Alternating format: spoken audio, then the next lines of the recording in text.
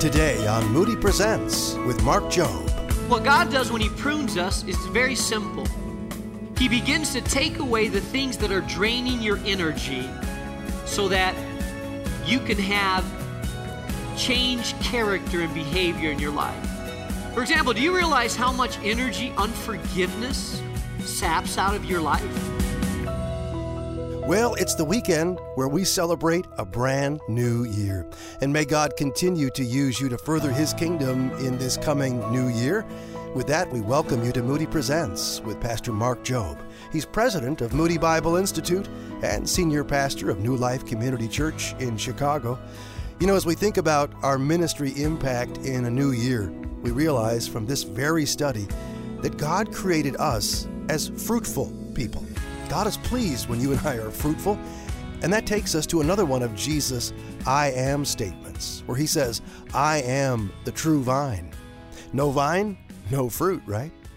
Well, if you can, have your Bible open to John chapter 15 as we listen in on a teaching moment that Jesus is having with His disciples.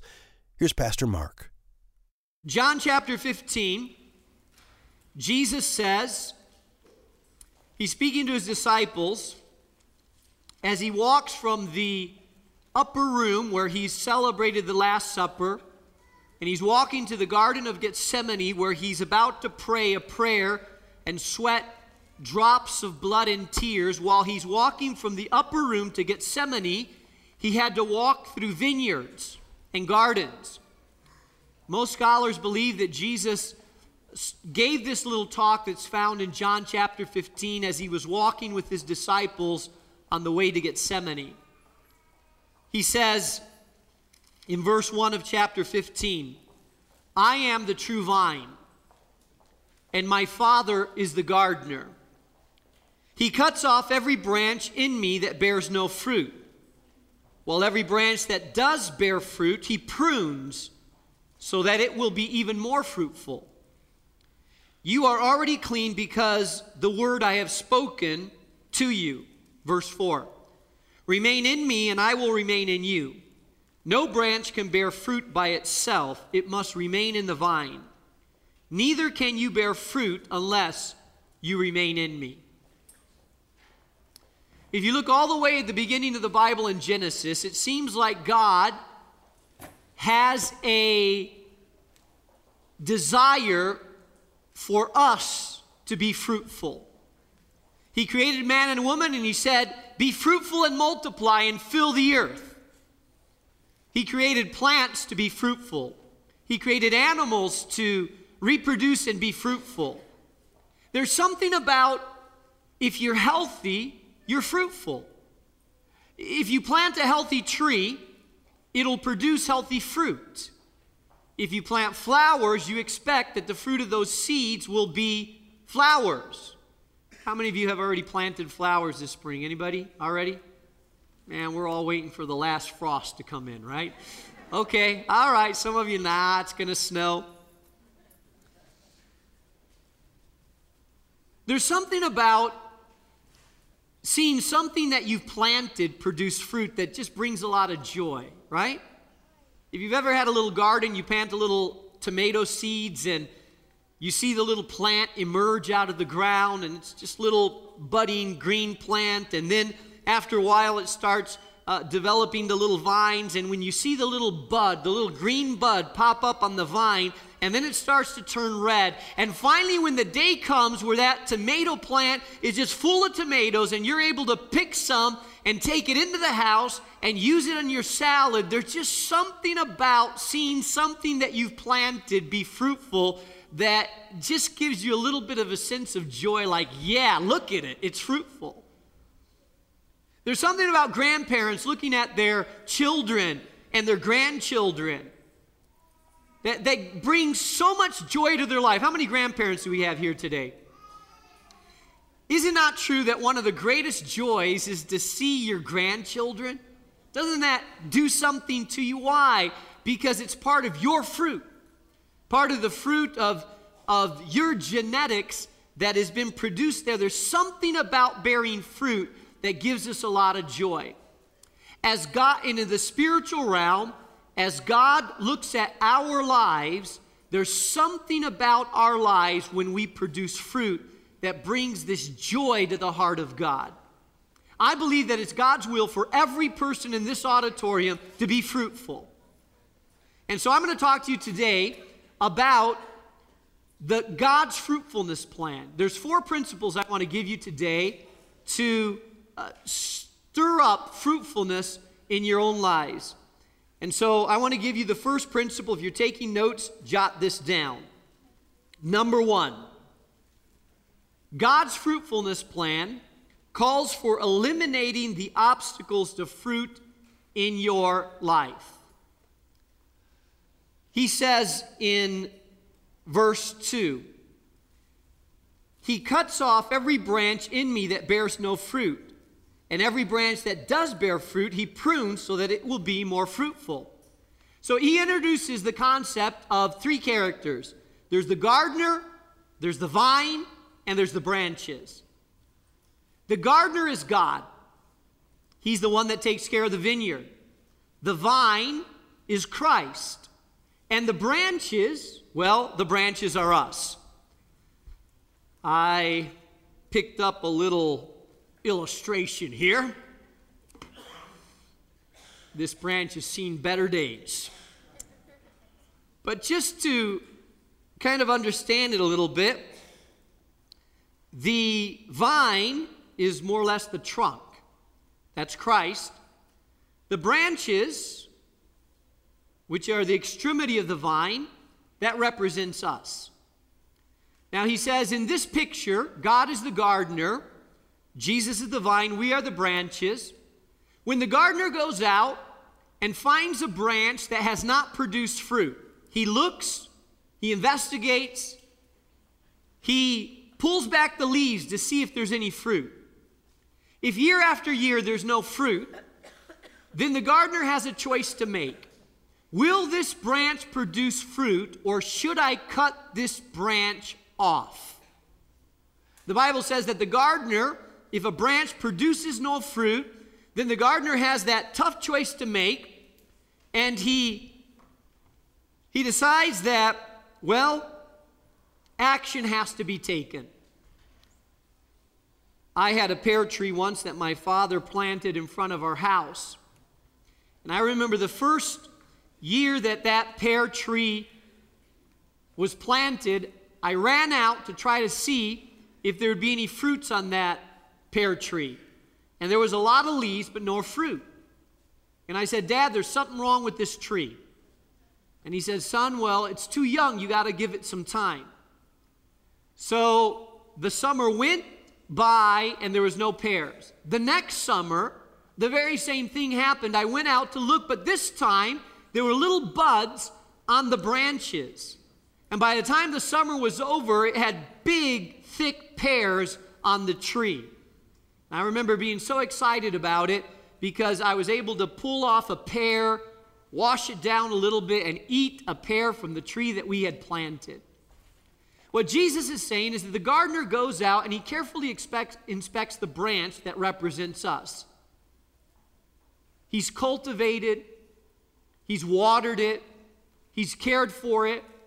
If there is no fruit on the branch, then the gardener has to take a tough step, and the gardener actually has to, well, here we go.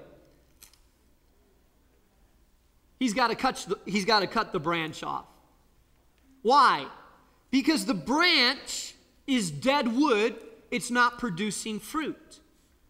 Now, he looks over the branch, and if there's a branch that is producing some fruit, but not a lot of fruit, what the gardener does is he doesn't cut the branch off, the gardener prunes the branch.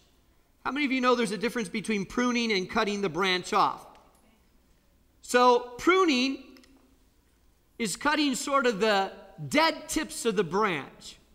Now, the reason that the gardener prunes is that if you never prune your rose bushes, then ultimately the roses they produce will be very small. Because what pruning does is this, it's very simple. As a branch grows, the energy or the life flow from the vine goes, and if there's a lot of branches, there's a lot of wasted energy. Pruning cuts the extra branches off, and it allows the energy to go to places where most fruit is produced. The first principle that God gives us is the principle of pruning in order to be fruitful.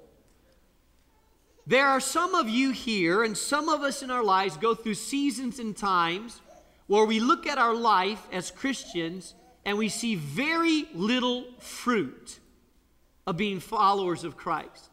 You look at your life and you say, well, I haven't grown very much.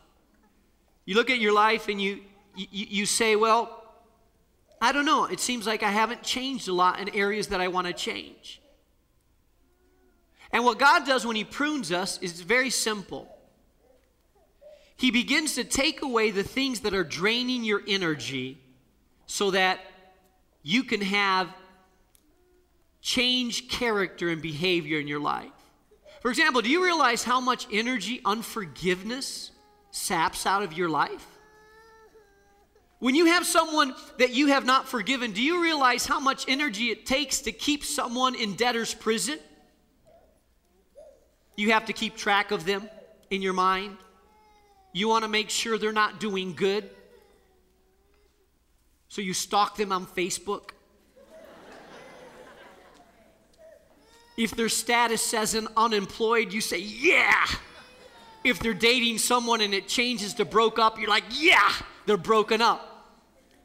It takes a lot of energy to manage unforgiveness because what you want is you don't want someone to prosper that you are holding in unforgiveness. You feel like they owe you a debt, and so you think about them and you keep track of them, and what they do affects you, and who they talk to you. You want to make sure that they're not telling their story to your friends because they may believe their story. You want to make sure you want them to believe your story. It takes a lot of energy to maintain unforgiveness in our life, and what happens when we have unforgiveness in our life, it begins to bottleneck the energy of God to produce fruit in our life. And so the fruit out in the branches sometimes is small and withered because it's bottlenecked by unforgiveness.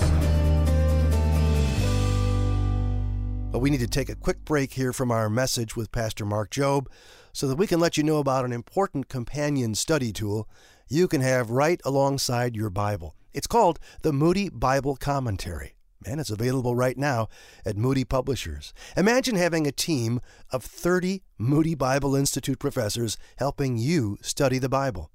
Well, now you can with this in-depth, easy-to-use one-volume commentary. It's a comprehensive and reliable reference tool for further biblical insight. Go to moodypresents.org and click the Moody Publishers tab at the top of the page. Again, our website is moodypresents.org. It's a great time of year to think through your Bible study goals right here as we launch into a brand new year. But let's get back right now to our study in John, where Jesus Christ said, I am the vine.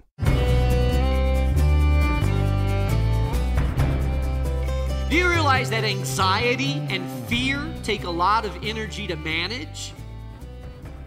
Do you know how many hours you have spent worrying about things that will never happen? About problems that will never occur?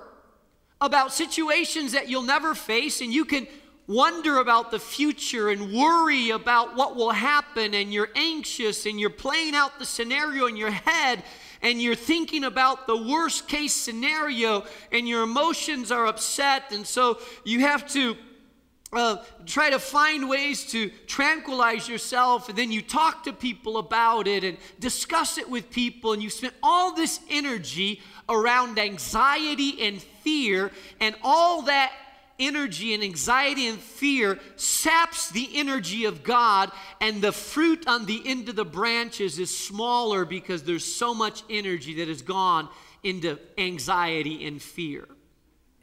Do you realize how much energy it takes to deal with greed in your life, comparing whether your neighbor has something better than you or doesn't have something better than you, and what car they got and you don't have, and looking at this person and that person, and am I measuring up to the standard? Have I bought the latest or not? The amount of energy that it takes to maintain your greed can be an enormous amount of energy, and it saps the life of God so that the fruit on your branches are very small. And oftentimes what God has to do is God has to say, well, for you to produce fruit, because I want you to be fruitful, I'm going to have to prune areas of your life, eliminate them from your life, so that the fruit of my character can emerge in your life. Now, pruning is never easy, because sometimes we have to get rid of things that we cling to. You may have a boyfriend right now that it's just an unhealthy relationship, and you know it's unhealthy, and maybe it's not going anywhere and in a good, healthy way. And so you may know in your mind, this needs to be out of my life, but you drag your feet on it because it's painful to let go. And finally, when the pruning knife comes, you feel like something has been cut out of you because you've had to take a painful decision. But if the Spirit of God has led you to do that, you know that ultimately that will cause you to grow and produce more fruit in your life. But it's painful. If you have an addiction in your life and you're used to calming down your nerves by lighting up a little bit of marijuana on the side, and you say, well, it's a nerve calmer to me. I just get real frantic at work, but I just have to smoke a little bit in the evening time just to calm me down a little bit. And if the Spirit of God begins to convict you and you realize, I need that out of my life, I cannot be dependent on that, I'm losing brain cells by the hour on it. I need it out of my life, but finally, when you're convicted enough to get rid of it, it's got to be cut out of your life. But cutting it out of your life is painful because you depend on it. You want it. It's part of you, but you cut it out of your life, and it allows you to prosper and grow in other areas of your life. It's called conviction by the Holy Spirit. What God does, if you belong to Him and the Holy Spirit is inside of you, He will begin to convict you about areas in your life. He will move in your life, and the Holy Spirit will say to you, that does not belong in your life. That is not you.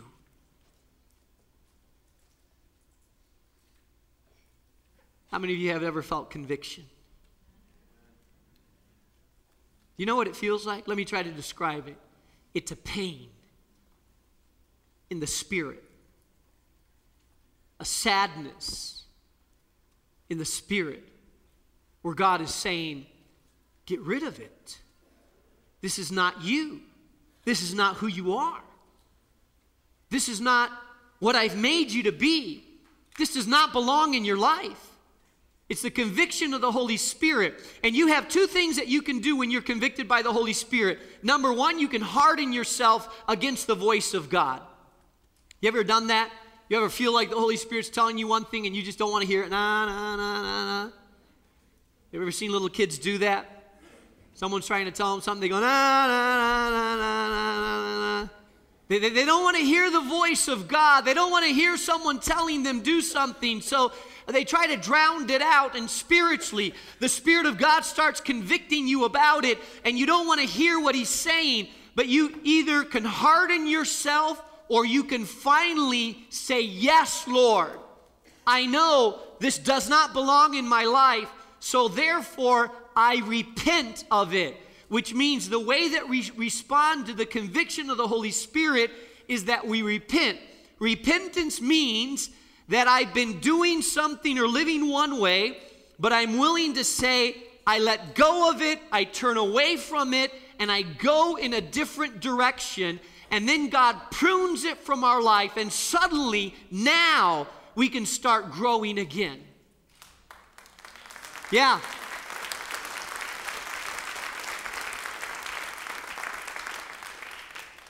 Listen, some of us, there are times in our life where we get stuck in a state of non-growth because what needs to happen is something has to be pruned from our life. In fact, let me tell you that if you know about plants and about horticulture, then you realize that pruning has to take place every year. It's not something that happens once in your life. And I want to say, by the way, get used to it. That if you want to grow in God, there are going to be regular seasons in your life that the Holy Spirit begins to point areas out and say, I want this change. I want to cut it out. It's sapping energy. It doesn't belong. Leave it at the altar. Get rid of it. Repent of it. Get it out of your life because it is not doing good to you. It's not leading you anywhere. And then suddenly, finally, when we take that step, we're able to begin to grow again like our heart desires. But as long as we have that in us, we cannot grow. Are you tracking with me? This is really important to understand. So the gardener goes out and he looks at the branch and he says, this branch needs to be cut off. This branch needs to be pruned because I want there to be growth. You don't have to raise your hand, but if you've been a believer for a while and you look at your life right now and you say, Pastor Mark, I look at my life and I don't feel like I've grown in 2 years. I'm going to tell you that it's not God, because God is there. God hasn't left you. God hasn't abandoned you. God hasn't forgotten that you were there. It's not the word that's changed, because the word is there. If you're not growing right now, it's because you're not allowing God to prune you so that you can continue to grow in your life. And there's something in your life that's sapping the spiritual life out of your life, not allowing you to grow. And until you're willing to deal with whatever's sapping the spiritual life out of you, you will probably stay stuck in the same place until you say, okay, bring it on, God. I'm ready to be pruned. The moment this branch is broken off the tree and no longer connected to the tree, it cannot produce the fruit of the tree. Let me tell you what happens in our life often. Oftentimes what happens in our life is that we spend a lot of time trying to produce fruit in our life, when instead we should be trying to be connected to the life of God, and the fruit will naturally be produced in our life. Let me explain it this way. I've walked by orange trees before. I've never walked by an apple tree and heard it groaning to produce apples. Never. I've walked by apple trees and never heard, what's happened? Oh, the tree's trying to produce apples. Never. Never. Why? Because an apple tree naturally, normally, effortlessly produces apples because it's flowing in the life of the apple tree. It doesn't have to strive to produce apples. It naturally produces apples because it's connected to the apple tree. Now, your life and my life, religion oftentimes tells you, here's the standard that you have to live up. Now try to live up to that standard. And we get into sin management. We say, well, this week, I'm only going to swear, I'm going to give myself a limit of 50 swear words. Because before it was 100, now I'm going to knock it down to 50. I'm going to manage my sin. And so you try it, and then if that works, next week I'm going to do just 30 swear words, and then I'm going to eliminate it down to 15, and then 5, and hopefully in about 3 months I'll be down to 0 swear words. Let me tell you, I applaud your effort. But what that is just sin management. Rather than trying to manage your sin, what you really need to do is connect to the life of God. Because as you connect,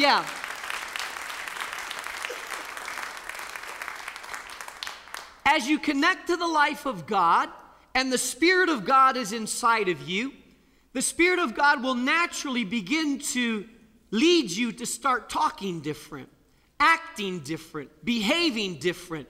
And the fuller you are with the life of God, the more you will begin to change. You are connected to the vine, and therefore you are showing the fruit of being a follower of Jesus Christ.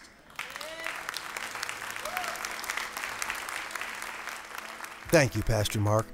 I'm sure that as you listen, you notice we had to stop right in the middle of a very critical point or two. And we invite you to go back and listen to this entire message again at our website, moodypresents.org. moodypresents.org. While there, you'll be able to check out so many other great resources to help you take that next step in your walk with Christ in the new year. Second thing we invite you to do, join us again next week for part 2 of this message, won't you? I'm John Gager, and on behalf of Pastor Mark Jobe, we're thankful you took the time to listen to CSI. Christ said, "I am the vine." Happy New Year. Moody Presents is a production of Moody Radio, a ministry of Moody Bible Institute.